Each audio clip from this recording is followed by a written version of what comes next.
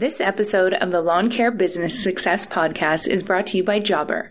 Jobber is your business's command center. The easy-to-use app powers your sales, operations, and customer service all in one place. Go check them out at lawncarebusinesssuccess.com/jobber to receive 20% off your first 6 months.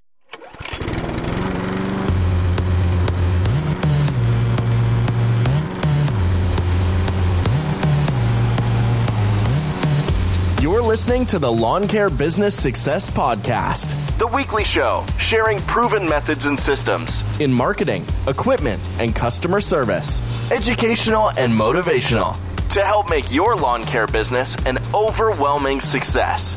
Now here's your host, Julio Tomei.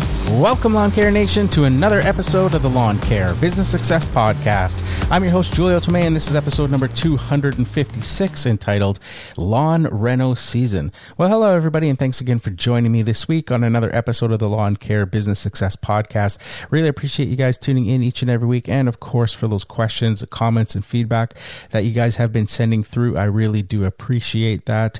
This week here, I wanted to talk about lawn reno season. A lot of you guys have been sending me messages and asking me about tips when renovating lawns for your clients, and what my procedures or my process is of renovating lawns. And I find renovating lawns a lot easier to do than, say, tearing out an old lawn and then resodding and going through that process of putting down rolls of sod and stuff like that. And the results, I think, in the end, at least where I'm at here in the Pacific Northwest, I've just seen much better results in renovating an already existing lawn than replacing that lawn. And part of that might be just because all of the lawns that I've seen where people have used sod instead of just renovating an existing lawn is probably just due to shoddy workmanship and them not going through proper steps or following up with some proper steps. We can talk a little bit about that. So the issues, I guess that's a perfect spot to start. So what I don't like about sodding, obviously, is it's a bit more, to me, labor intensive. In the fact that, you have to tear out that existing lawn. You've got to bring in a bunch of soil to lay down and spread out. And then you got to take those rolls of sod. You got to be rolling them out. You got to be, on your knees there, cutting and trimming pieces off and getting it all to fit. And, it's not rocket science to figure out. But what I find doesn't work is I guess a lot of guys don't go through that proper soil preparation. They just kind of throw the sod on top of maybe hard compacted soil. They don't add any extra soil underneath, and a lot of cases they don't follow up or give proper instructions on the care. And I see a lot of really poorly implemented versions of this. I'll show up to a lawn and you'll see sections that are completely dying, sections that are not even growing roots, like you could peel them back, big wide gaps in between pieces, and when they do that, they're not putting in any soil or top dressing it or overseeding it or anything like that to try to help have it all filled in. And then just poor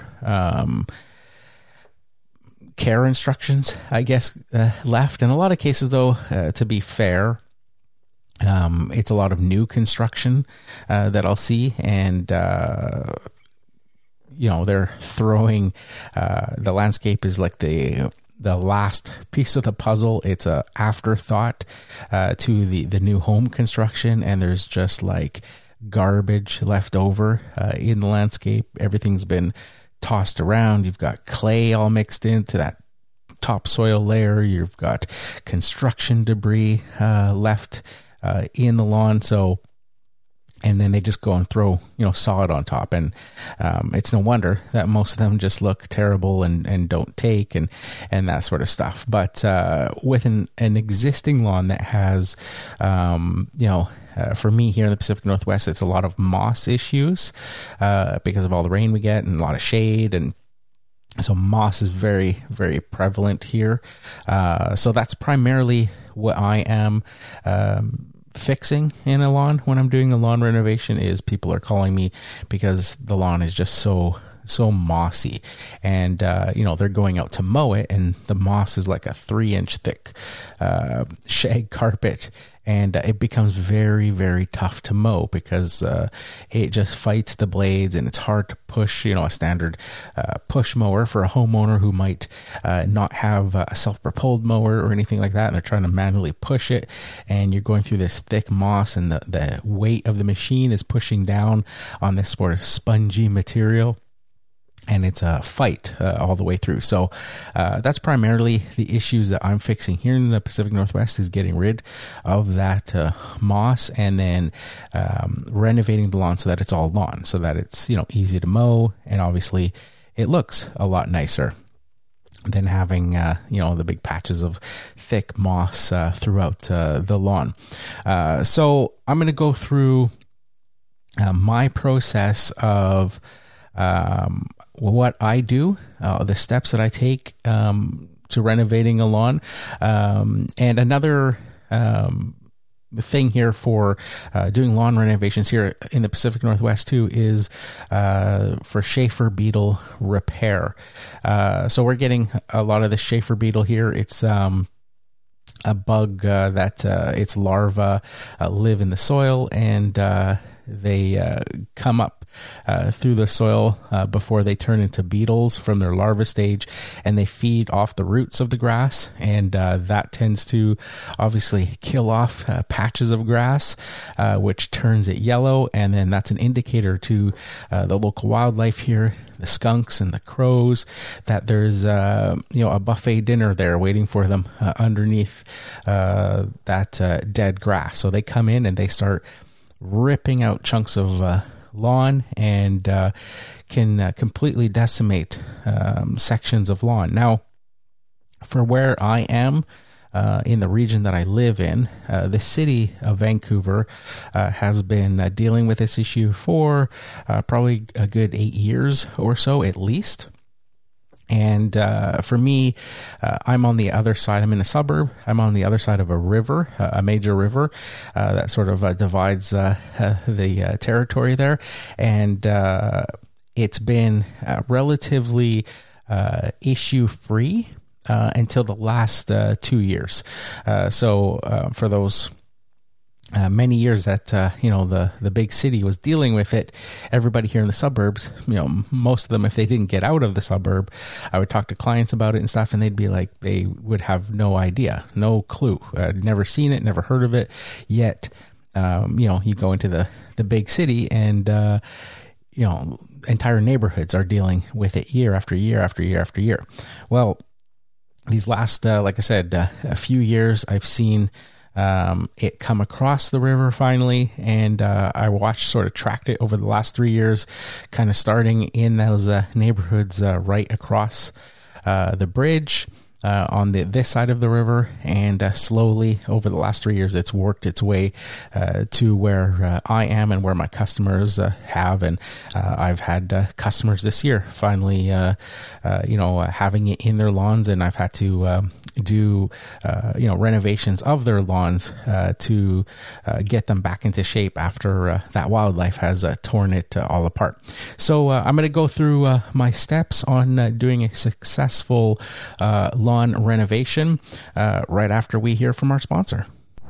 Have you ever thought about starting your own lawn and landscaping business, but not sure where to start?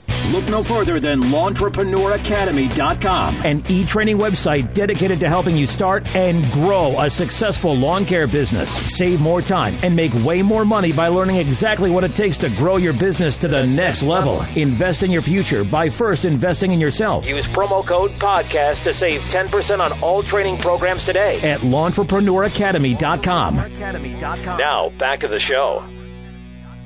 Okay, so the first step in the process of doing a lawn renovation is just to assess the lawn, to look at it, see what it is that you're trying to correct. So for me, like I said, primarily this is a moss issue, and in some cases now it can be a Schaefer beetle issue, where the lawn is actually physically damaged, where it's just, like I said, chunks of lawn and stuff being torn out by wildlife. So for me, when it comes to the issue to do with moss, then I divide my service up into three main steps, and or three main visits, I should say, to do the entire completion of the process. So the first visit, if it's a moss issue, it would be to put a moss control product down. So if this is a regular lawn mowing client that I'm dealing with, then I would just incorporate this step after one of the weekly lawn mowings.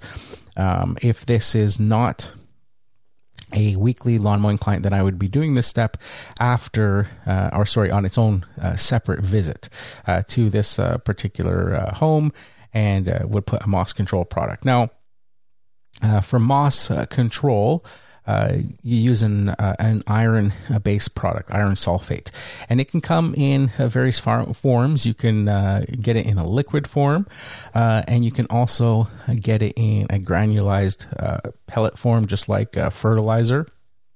I tend to use the fertilizer form of this for a couple of reasons. And it can completely depend. The liquid form of this is almost always more powerful in killing moss. It's tends to be like an 18% iron sulfate mixture, where the pelletized form, at least here where I'm from, is usually about 13.5% iron in that.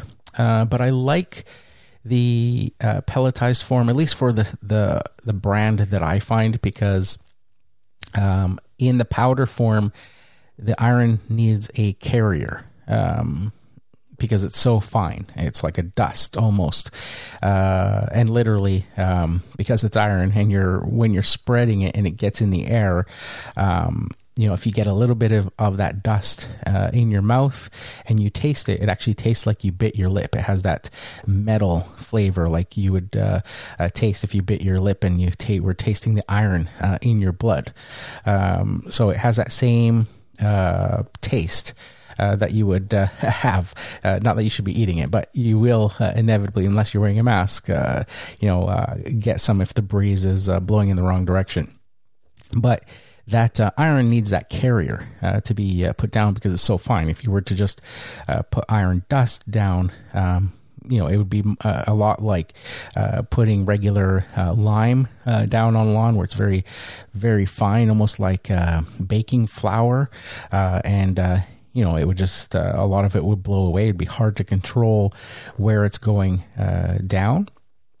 So, they tend to sell products that have a carrier mixed in with the iron. So one of the options for this, and I've seen this sold at stores like Home Depot, for example, is they'll have a cheaper version of the moss control, but it'll use gravel as the carrier. So they'll have very, very fine gravel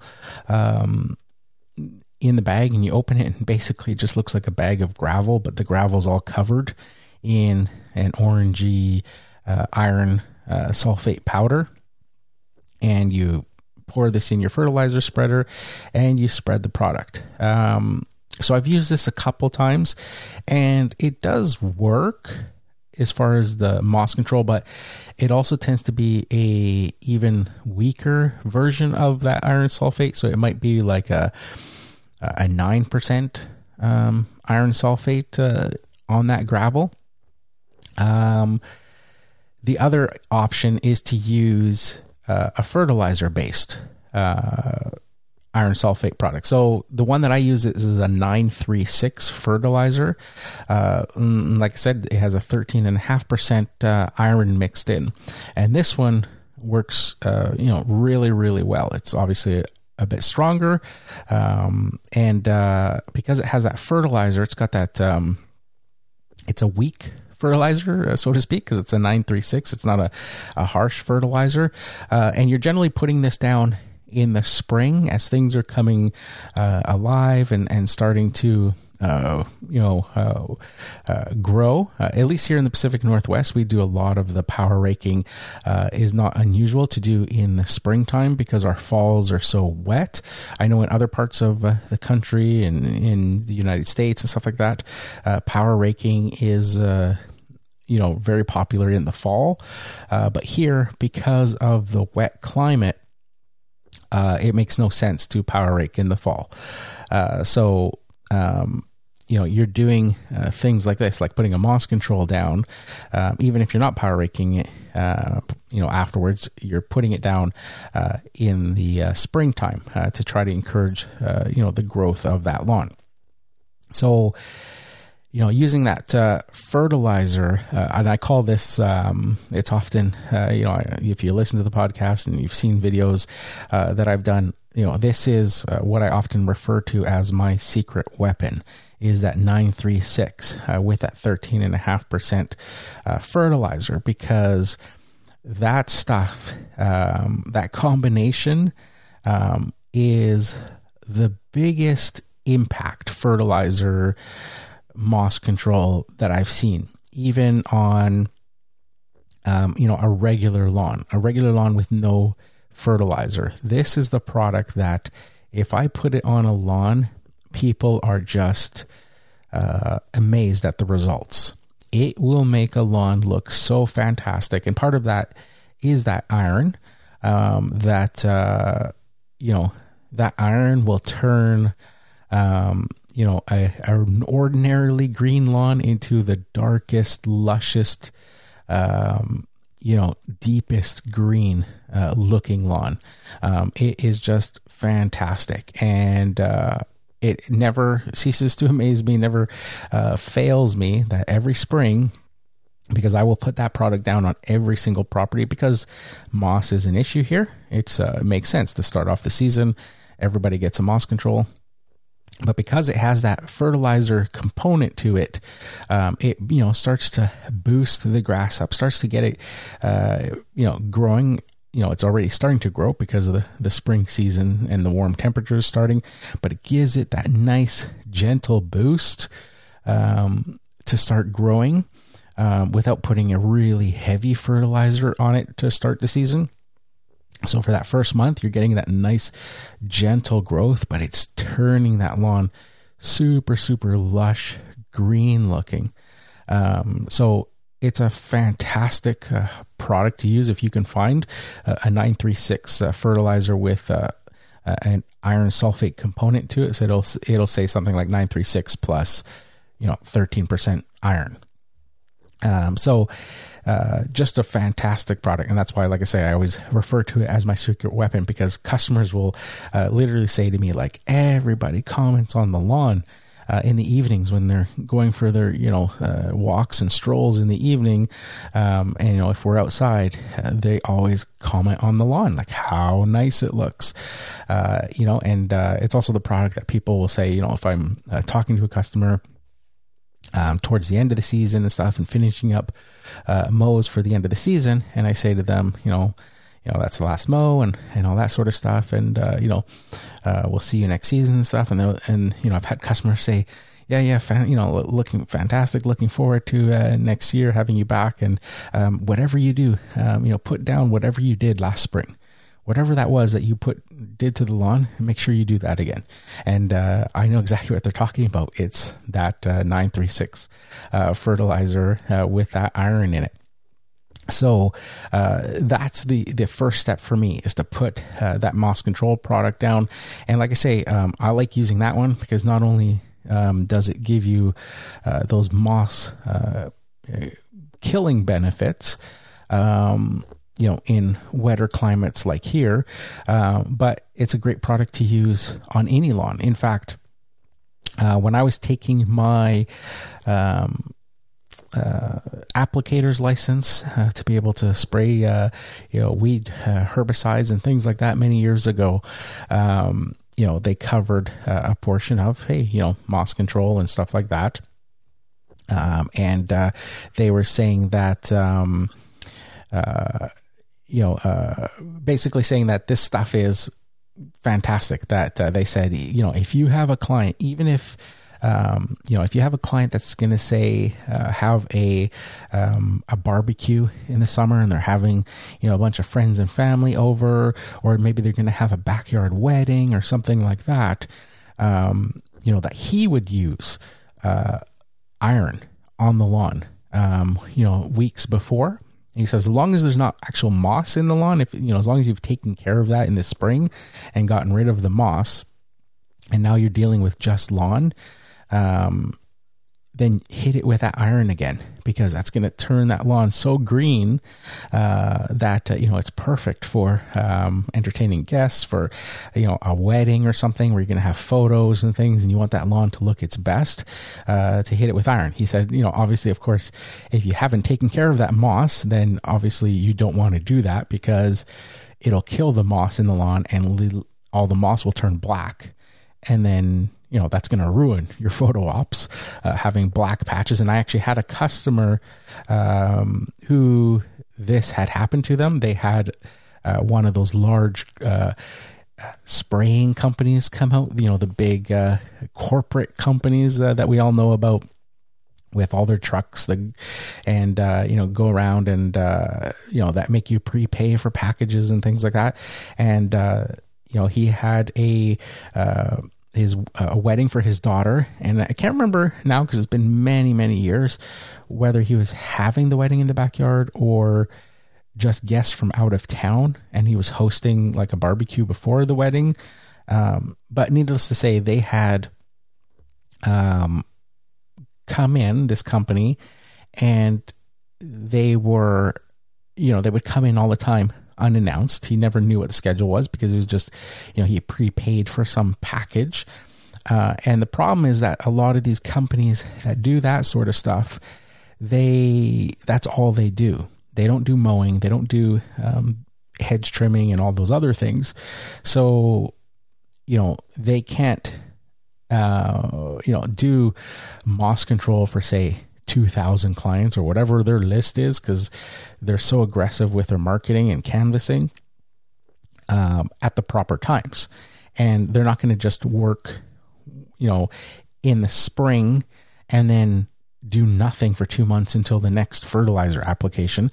So they tend to obviously, service lawns all throughout the year, which means that some people are going to get things done at the wrong time, just because, they don't really, in my opinion, care about that. They just care about signing up as many clients as they can, and just putting down stuff willy-nilly without really thinking about it. And that's what happened with this client. Was instead of having that moss control done in the spring, like we would typically do here as a preventative or a discouragement, they did it in the summertime. And it was just before this client's, backyard barbecue with family and stuff from out of town, and it turned the lawn all black because it was all this moss. And now he's having all his guests over and stuff, and the lawn looked terrible to be hosting, an event or anything like that. And he was very upset with it. He came out to talk to me about it, and I still remember he was just very, very upset that they had, just shown up and done it. And, there was nothing he could do now other than just wait it out and stuff, but it was too late for the timing of that. But, using that on a property that doesn't have moss will yield fantastic results if you're looking for, just a really green looking lawn for, photo opportunities.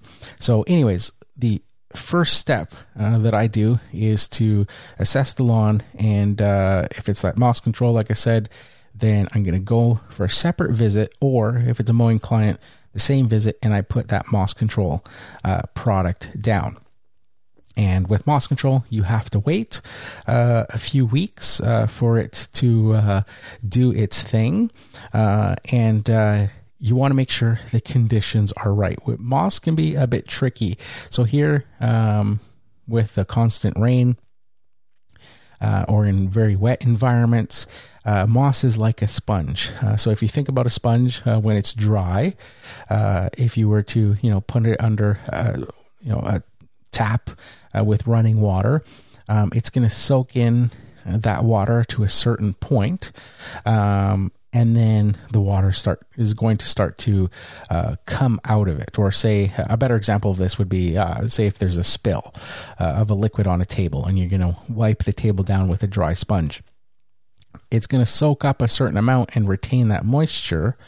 But if there's too much liquid, that sponge is going to get completely saturated and it's not going to be able to take in any more of that liquid. So moss is very much the same. That's sort of the best analogy I can give you.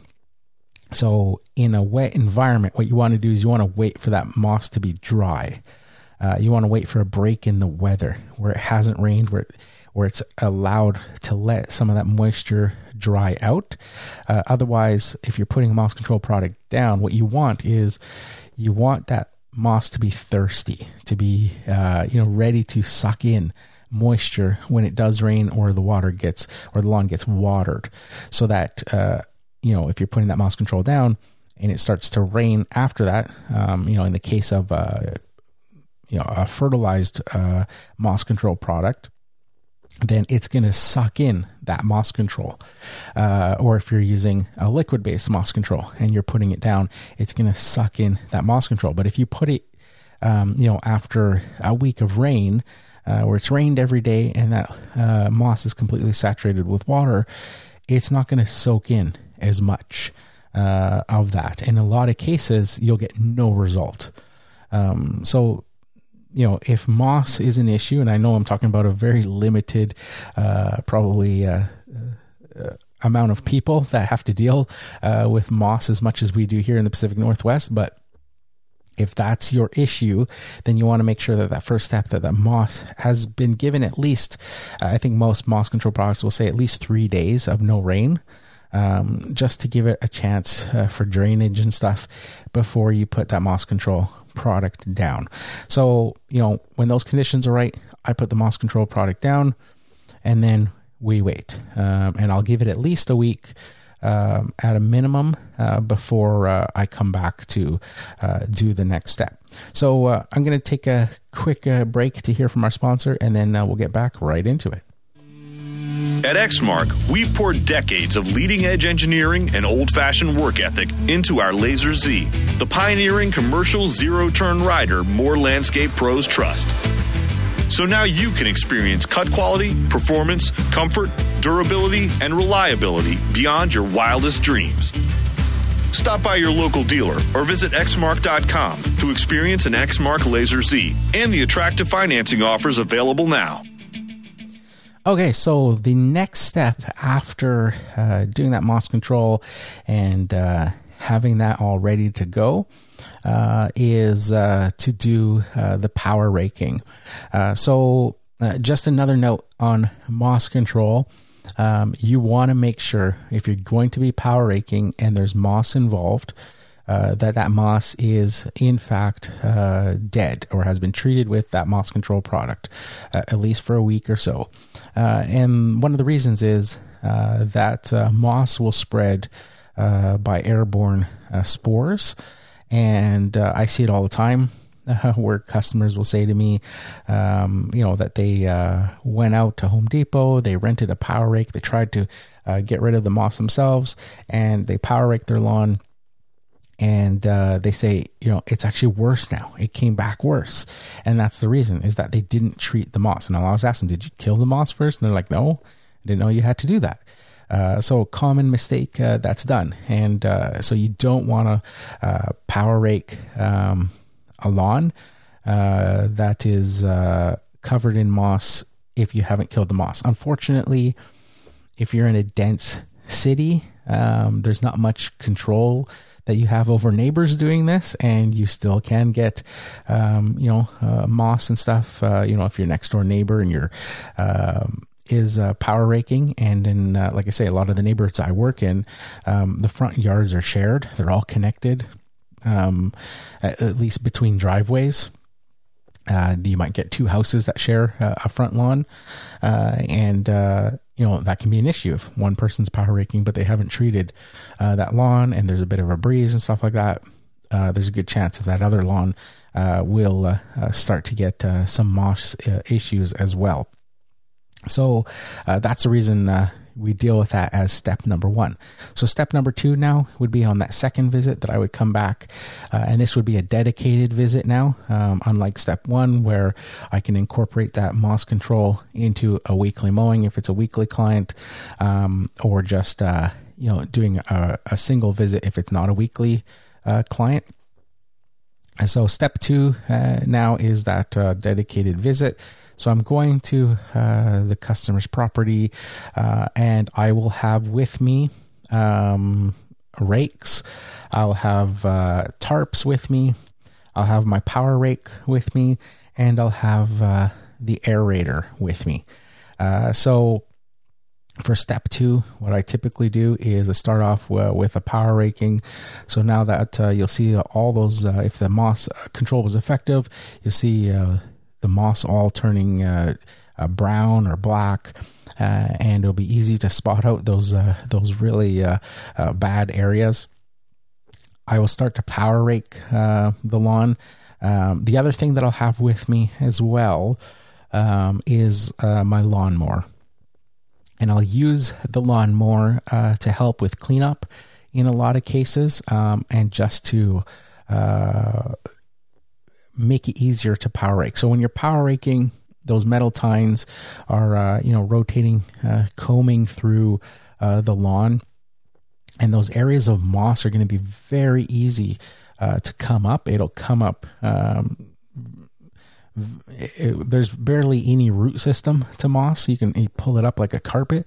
So when you put a power rake over it, it just all comes loose very, very easily.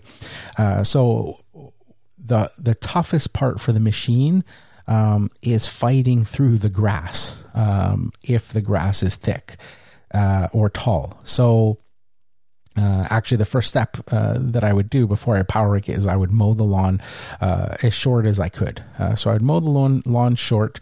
And again, if moss is an issue, then your height of cut is going to be restricted by that moss, because again, if you're going too low, then you're kind of like scalping that moss, and it's very hard on the mower.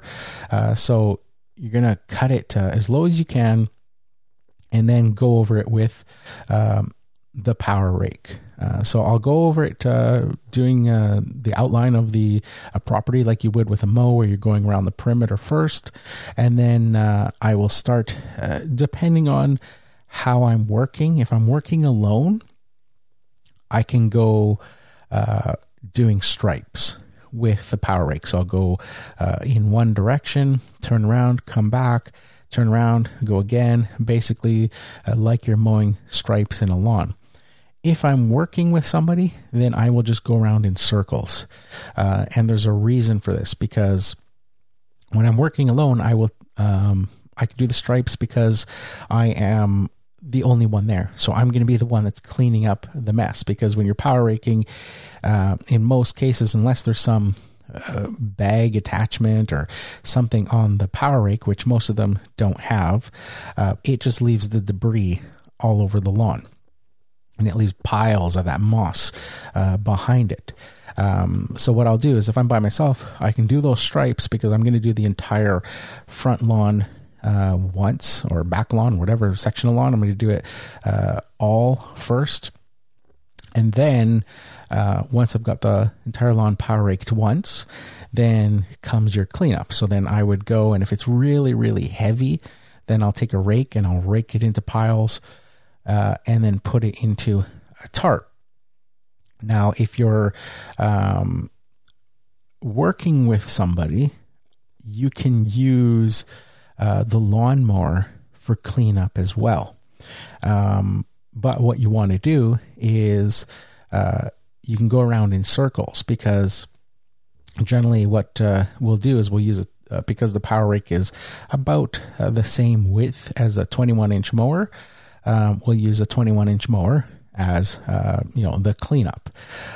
So basically, if I'm going around the perimeter or going around in circles, the first person pushing the power rake will start to power rake. And when I'm about, at the midway point of that first loop, then the person doing the cleanup can start. So they basically give you a bit of a head start.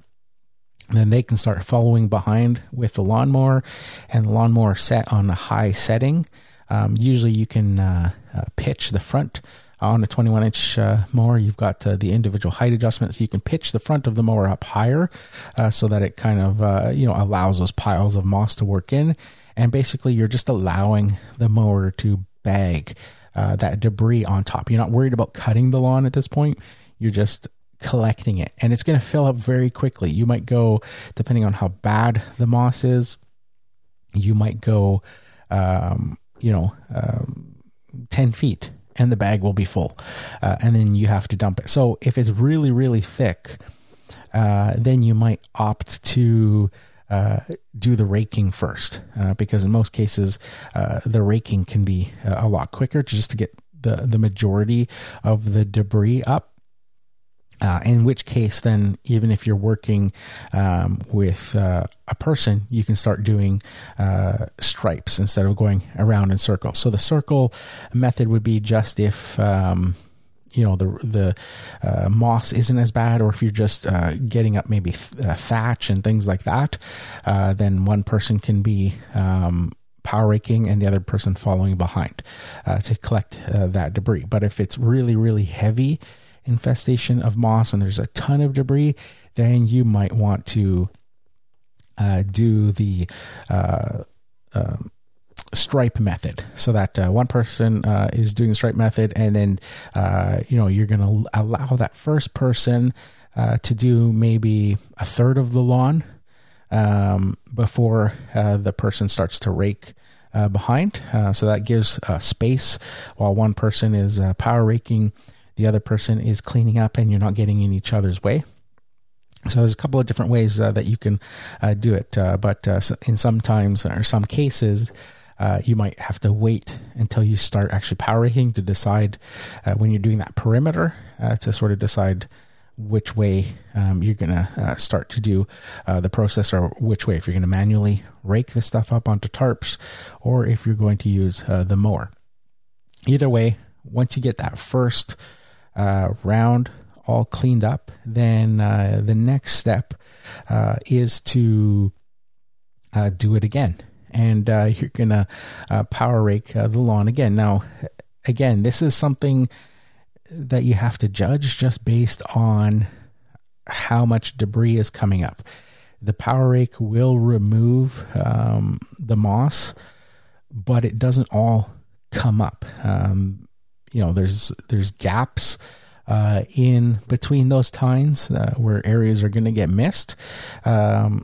So there's going to be moss left behind, especially if there's a large infestation of that moss. So what I do is, if I did the circles on the next step, I will do stripes.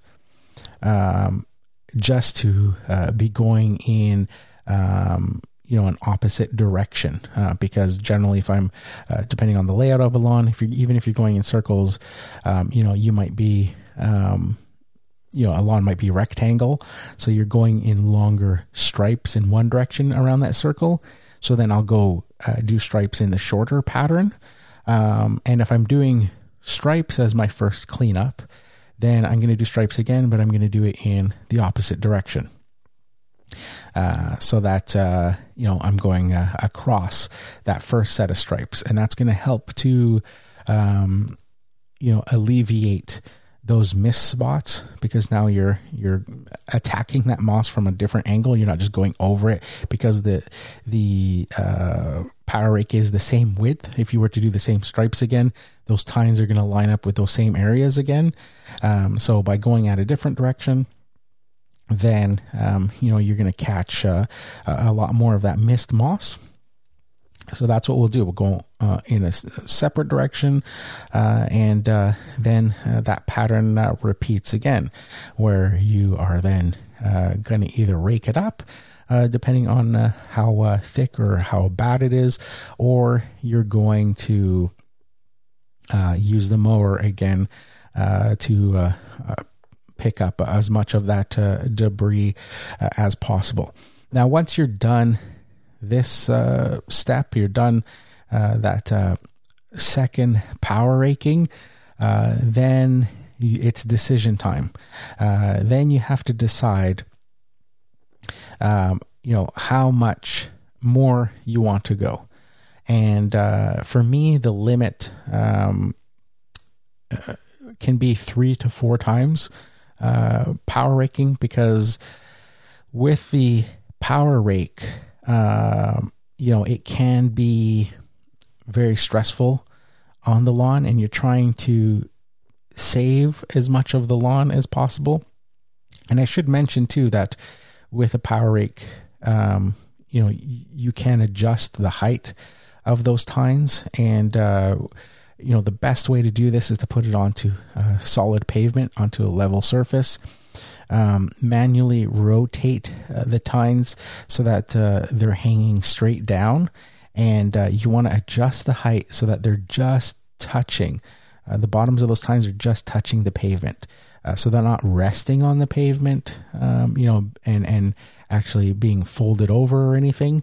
And you don't want a gap between the pavement and the tine. You just want it to just touch the pavement. And then when you put it on the lawn, because of the weight of the machine and stuff, it's just going to slightly scrape the surface of the soil. And that's what you want as far as height. If it's too high, it's not going to do a good enough job. You won't get enough power behind it to pull out the moss.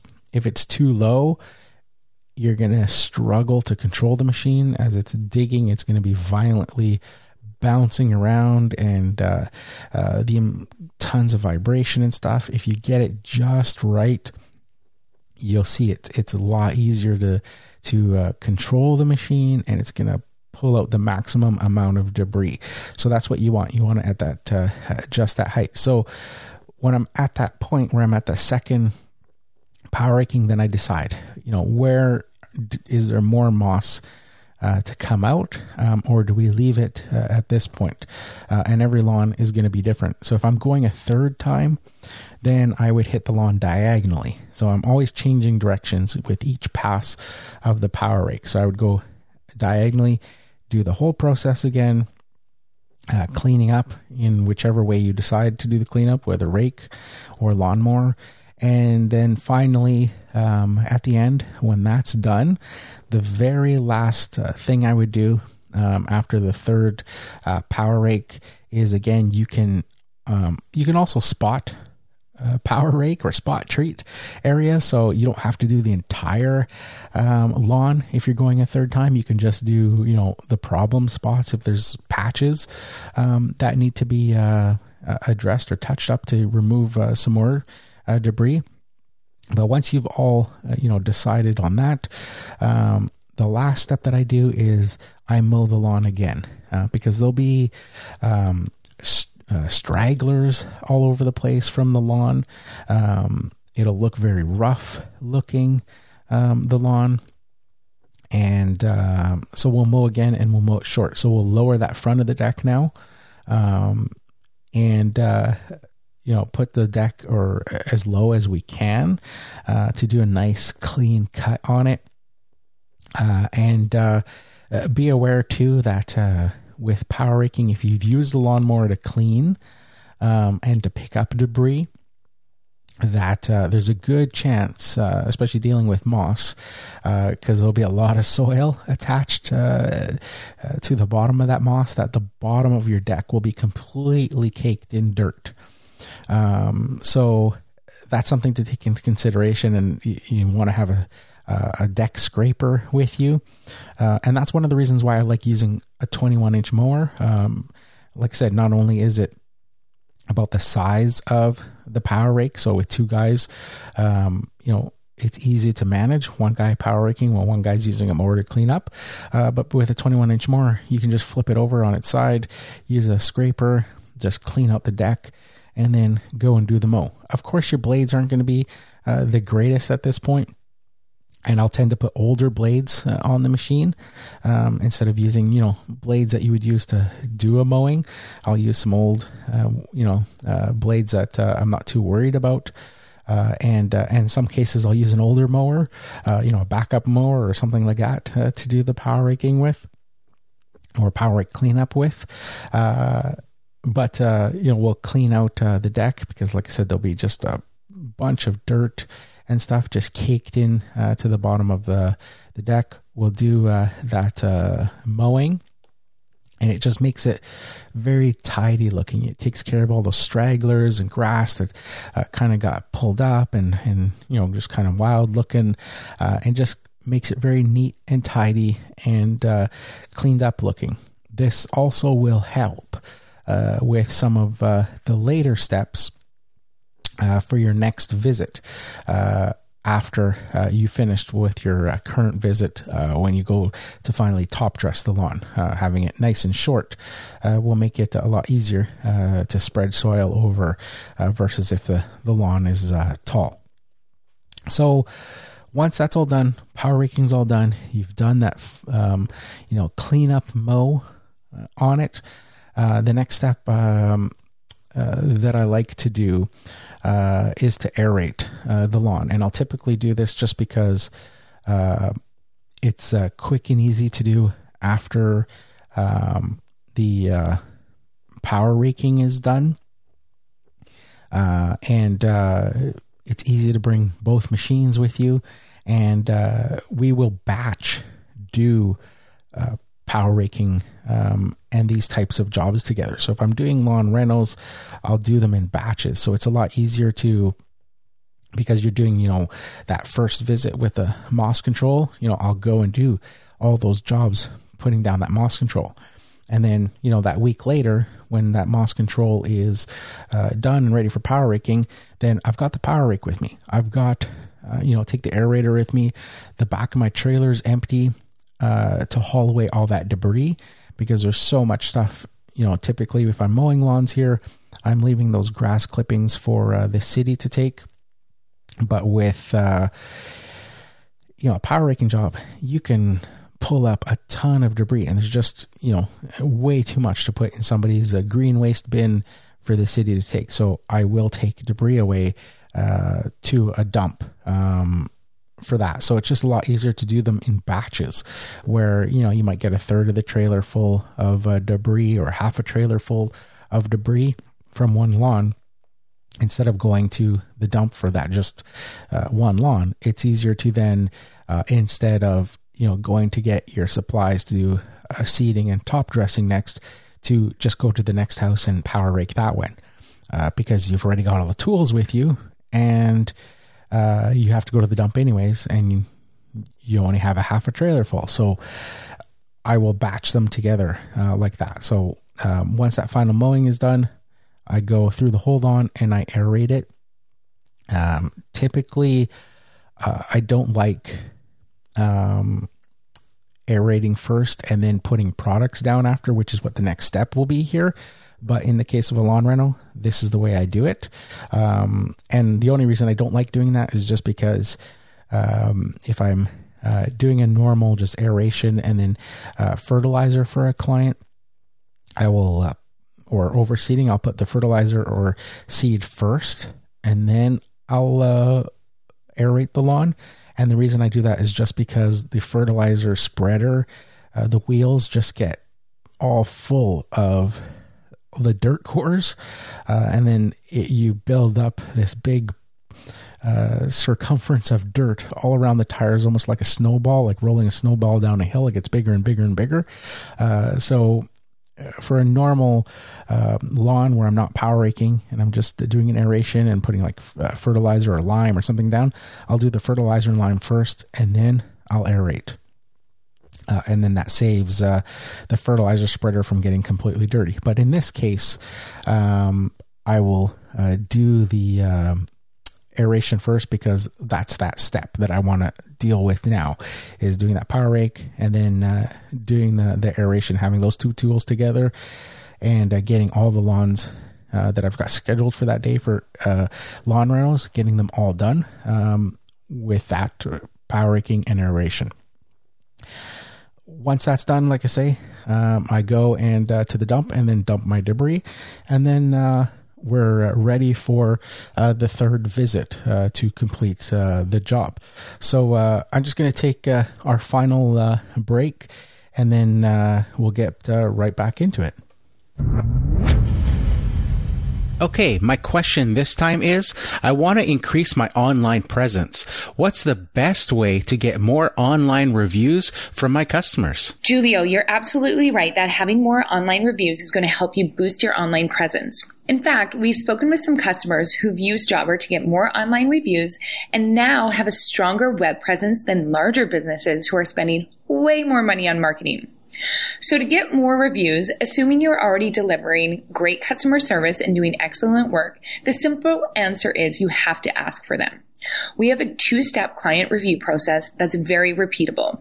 First, right after a job is complete, use Jobber's automated follow-up emails to thank the client for their business and ask them to fill out a short survey that's built into our software. Clients will appreciate the professionalism of this, and it allows you to collect that great internal feedback. Now, step 2 is to look at the clients who've given positive feedback on that survey and send them a link to either Google Business, Yelp, or a Facebook page and politely ask them for a review. Again, you can do all of this through Jobber using professional branded email templates. Make it easy for your clients to leave reviews and send that follow-up when the job is still fresh in the mind. And that's the key. So there you have it, Lawn Care Nation. If you want to see what Jobber can do for you and your lawn care business, head on over to lawncarebusinesssuccess.com/Jobber. You can start a free trial and even get 20% off your first 6 months. Okay, so now we're all ready for step number 3, or the third visit, more accurately. So like I said, we've completed the power raking, we've done the aerations. You know, we've gone to the dump. We might have 2 or 3 properties that we did that last batch at. And it's on to the next step. So the next step for me is to put down a starter fertilizer. Here in the Pacific Northwest, it would be to lime, and then to put your seed down and to top dress. So obviously I'll go to a garden center. I'll pick up some bulk soil in the back of the trailer. The trailer's all cleaned out. That debris is all gone. Get a few yards of soil put into the back of the trailer, and go to those first houses. And now we're presented with a lawn that was cut very short on our last visit, and then also aerated. And typically when I'm doing this, you guys have heard me talk about my mowing schedule. How I mow typically on Tuesday, Wednesday, Thursdays each week, and I always leave Mondays and Fridays for doing other jobs.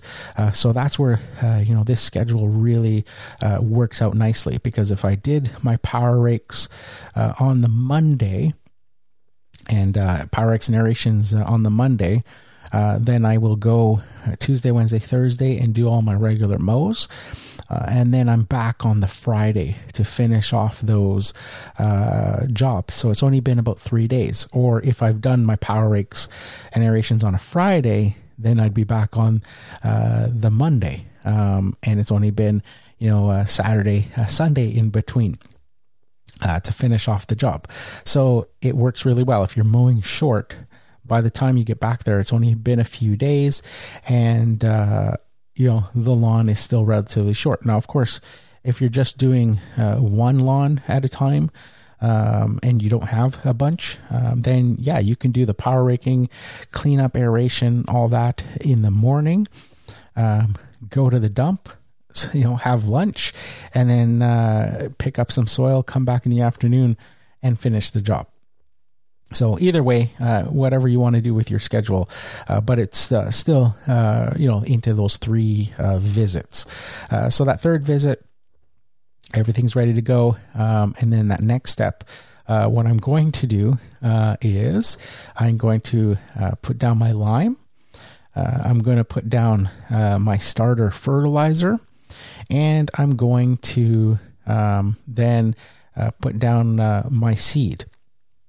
Now, a lot of you guys might think, why are you putting seed down? Shouldn't you, if you're going to be top dressing? And the reason is you want really good soil contact, and you want to protect that seed from the environment, from the air. Grass seed will stay fresh in a bag, on a store shelf. As long as it's dry, it'll stay for many, many years.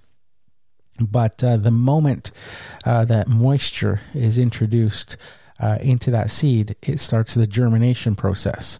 And, if at any time after that seed dries out before it has, grown roots and started to grow a seedling, it will die. And that's one of the biggest mistakes I see with people is they put their grass seed on top of the soil. Without getting good soil contact. They don't rake it in. They don't, mix it in or tamp it down and get some good coverage to it. And, you'll see all the time, people putting grass seed and it just doesn't grow. And then they're constantly throwing more, trying to fix a patch. And that's the reason why it needs to be covered.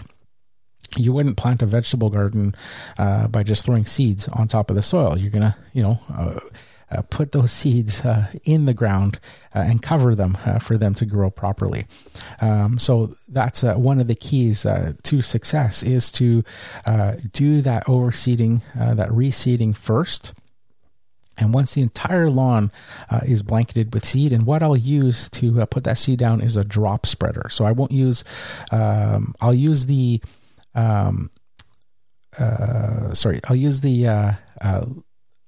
broadcast spreader. I was trying to think of the name. A broadcast spreader to put the lime down and put the regular fertilizer down because you can get greater coverage.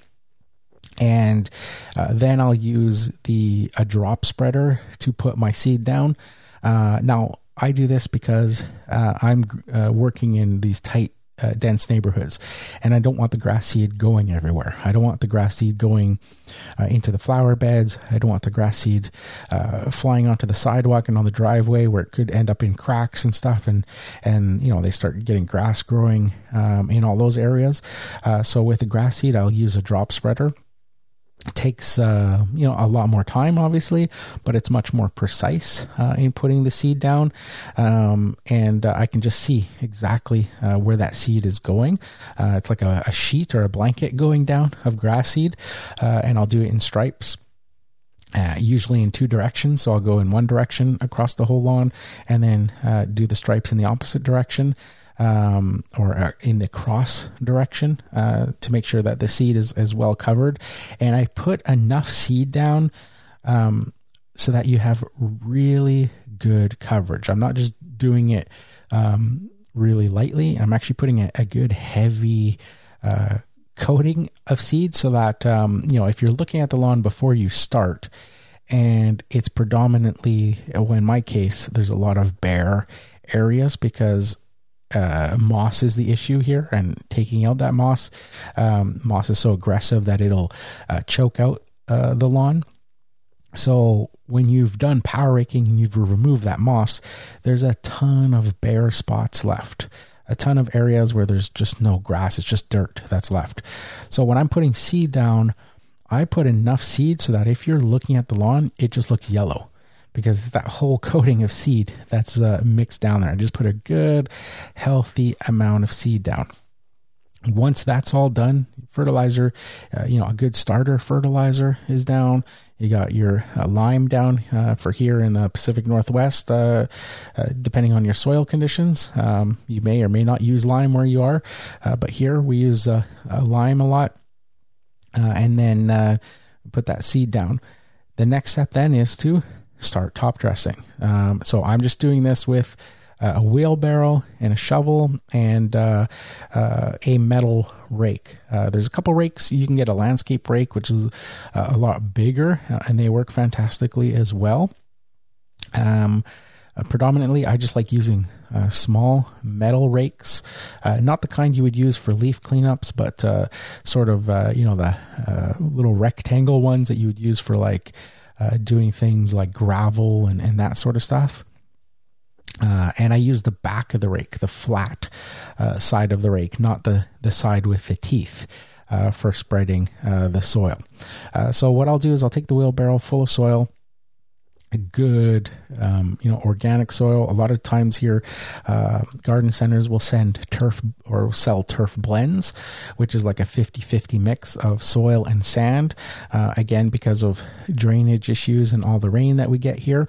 And perfectly acceptable to use that as well.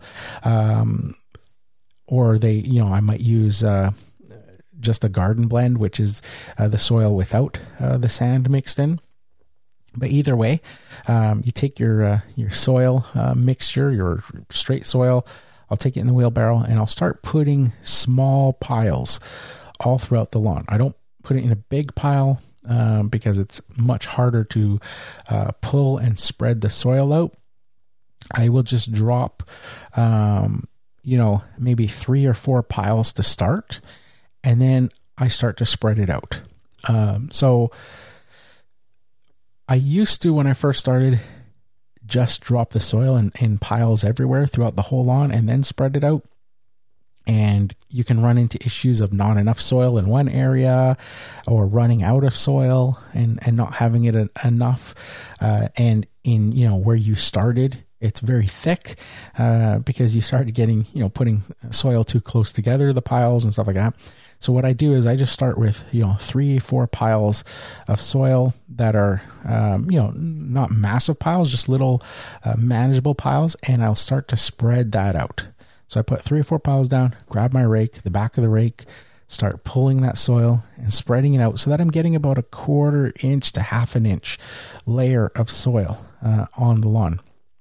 And once that's all spread out, then I will dump 2 or 3 more piles. Usually that's the extent of a wheelbarrow full of soil is doing, 2 or initially 3 or 4 piles, spreading it out. And then you might get, 2.5 more piles left of soil that's in the wheelbarrow. So I'll spread that out, go get another wheelbarrow full, do again my 3 or 4 piles from where I left off there of spreading it out, and so on and so forth, and continue until that whole process until the entire lawn is covered with, like I said, between 1/4 to 1/2 inch of soil so that you can't see the seed anymore, so that it's all covered up. The seed, the fertilizer, and that. You don't want to go too thick with your soil because it'll cause issues with being too lumpy, and it'll also take much longer for the seedling to grow. Or for the grass seed to germinate and to grow.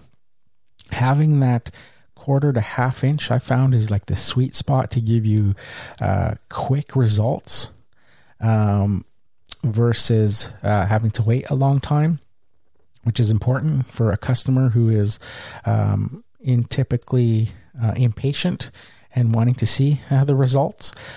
So, it lets that new grass seed start to poke through. It gives enough protection there for that grass seed so that it doesn't dry out. And overall, just has been, like I said, the sweet spot. If you have a lawn that has some major issues, then you might want to add more soil, because it's always good adding new organic soil, but it will take longer if you're going to bury the seed. So you might want to do it in two parts. You might want to put that soil down first. If you're going to go thick, do that fertilizer, the seed and the soil, the seed and the lime and all that stuff that you're putting down, and then go over the whole lawn again, raking it so that you're covering the soil or covering the seed in just that top, 1/4 inch layer of soil, so that you still get the quick results with adding, a good layer of soil so that it's got a thing, but you still risk the potential for a lumpy lawn with that, because all that soil is going to compact down. So I just find it easier putting just that thin 1/4 inch to 1/2 inch layer. It gives a good bed for the soil, and it adds a good layer of organic material to the lawn. And I'll also tell the customer that, the next year we might want to top dress it again, and just, keep adding if you're trying to build up the health of the soil, just to keep adding, top dressing each year as sort of a regular service for maybe 2 or 3 seasons to get that soil level all built up without having that, crazy, dirt look for a long time, which a lot of people want to avoid because it's springtime. They want to enjoy their yards and stuff, so they can become, like I said, impatient, and having it thick is just going to lead to a much longer time to wait for that seed. So having a thin layer, you get some really quick results. So once I'm done there, then you're basically done. And now the focus shifts to the customer, and it's now their responsibility, because the next step is watering. So I always tell customers when I'm quoting for this particular job or doing a lawn renovation that, I can guarantee that, the steps and what I'm quoting you for, like all the steps that I'll have itemized in, line items and stuff of doing, the aeration and mowing short and power raking it and taking the debris away and all of the steps and putting seed and fertilizer and lime and top dressing it. I can guarantee that I am doing all of those steps. But I can't guarantee is the results, because the results are completely up to the customer. If I were to do all of those steps and then they just neglect it from the day, that I'm done, and don't do anything, they don't go out there and water and rely on, say, the rain to water and stuff, well, they're not going to get the results that they want. So they have to be diligent about the watering. So I tell them you need to water it every day.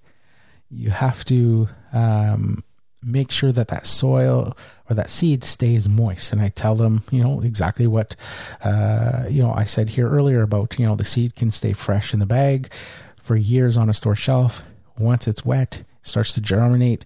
If at any time that seed dries out, it's going to die off. And I tell them that's why I top dress over the seed, because it provides that protection. That organic soil has a lot of composted material in it. You'll see little bits of sticks and wood and things like that in there. And that's all fantastic because it sucks in moisture, and then it slowly releases moisture over time. So if you're doing a good deep watering, the soil is protecting that seed from the air. It's also releasing the moisture from that organic matter over the course of the day. So it really helps in protecting, the soil and keeping it moist.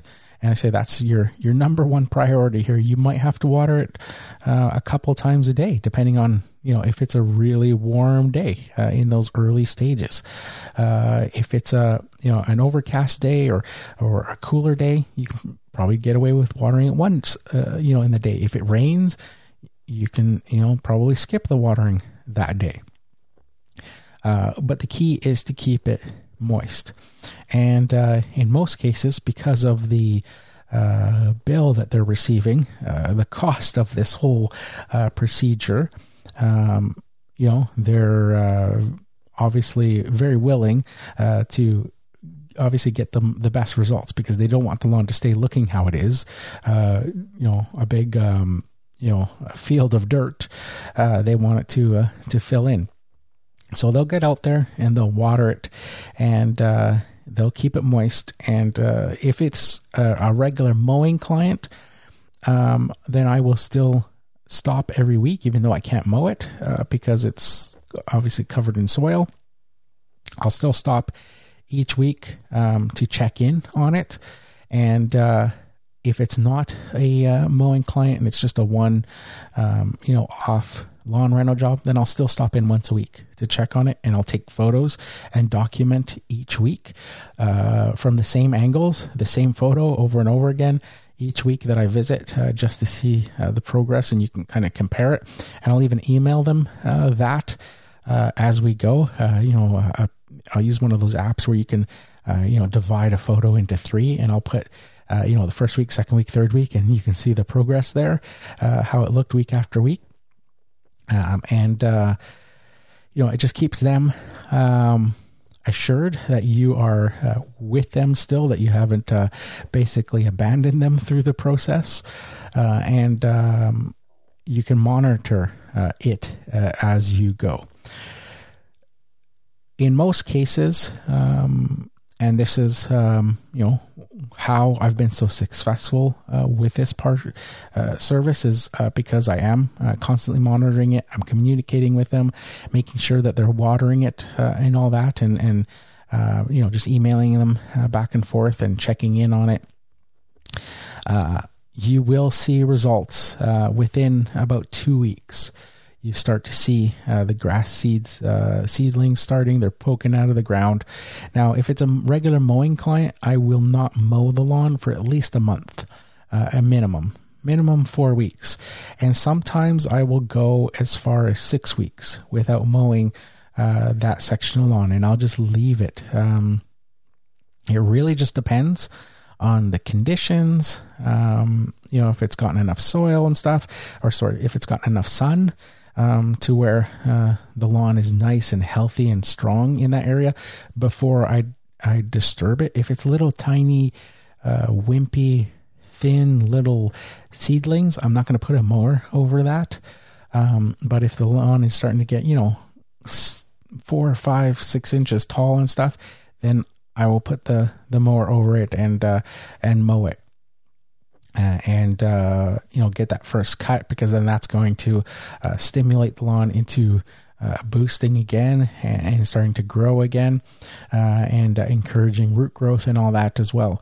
From there, it can fill in quite quickly and get into a nice, healthy, thick, lush lawn. It's going to grow really quickly over those next 6 months.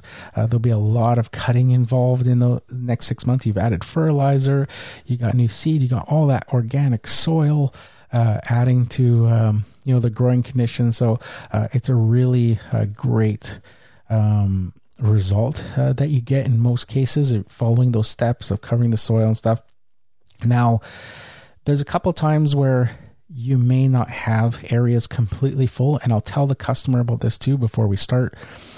It's about managing their expectations. So there's going to be areas where, maybe they don't water properly, or maybe that birds start picking at the grass seed or things like that, or areas where they've watered too much, or, maybe the drainage isn't great and water kind of tends to drain to one part of the lawn and maybe pool up or something. And that can, kill the seed as well if it's too much water. So I always tell them to expect that, you probably get about, 80 to 90% of the seed all filling in really nicely, but there's always, one or two patches. And if necessary, then I can come and reseed those areas. And I will generally charge for the reseeding if I have to do it again, because again, I can't guarantee what the customer is doing on their end, and seed can be very expensive. So if I'm putting all the seed down and I'm very, when I'm putting it down, I'm putting down a lot of seed. So it's not like I'm being chintzy or anything. I'm putting down a lot of seed. So, if something happens and there's patches or they haven't watered and stuff, I'm not just going to come back and put seed down for no extra charge. So they're aware of that when I quote that any additional seedings are an extra charge. And I tell them generally, if you're doing your part and you're watering stuff, then there's just going to be a few patches that, you need to touch up and stuff like that. And sometimes I'll even give them a bag. I'll give them a Ziploc bag with seed and say, here, you can, have that and touch up the areas or whatever. But in a lot of cases, I just say, it's just another visit. I'll come back and do it. And it's going to cost you, this much or whatever for additional seedings. If I come back, obviously, and the whole lawn hasn't, grown and nothing's growing, then I know something's not right. They're not watering it. They're not thinking, because there's no reason why it shouldn't grow. And I've done this so often, so many times throughout the years, literally hundreds and hundreds of lawns that I've done renos on, that I know exactly what the results will be. So there's no excuse with that. So I know, if things are being neglected, they're not being watered properly, they're missing days and stuff like that. So generally I'll do that, put those patches down, fill in any little areas if there are any. And that's about it. The lawn will grow. And, there they have it. 6 weeks, 6 to 8 weeks is what I'll tell them. 6 to 8 weeks before you have a full lush lawn. And it works out really, really well. It's a very easy service, so to speak, to do as a single owner operator. I think it's a lot less work, even though power raking and that is a bit of work. It's a lot less work than having to deal with rolls of turf or sod and tearing out an old lawn and doing all that sort of stuff. You can do this manage over a bunch of visits. You can batch do a bunch of people. You can pre-sell a bunch of them, do them all at once, in those different phases and sections.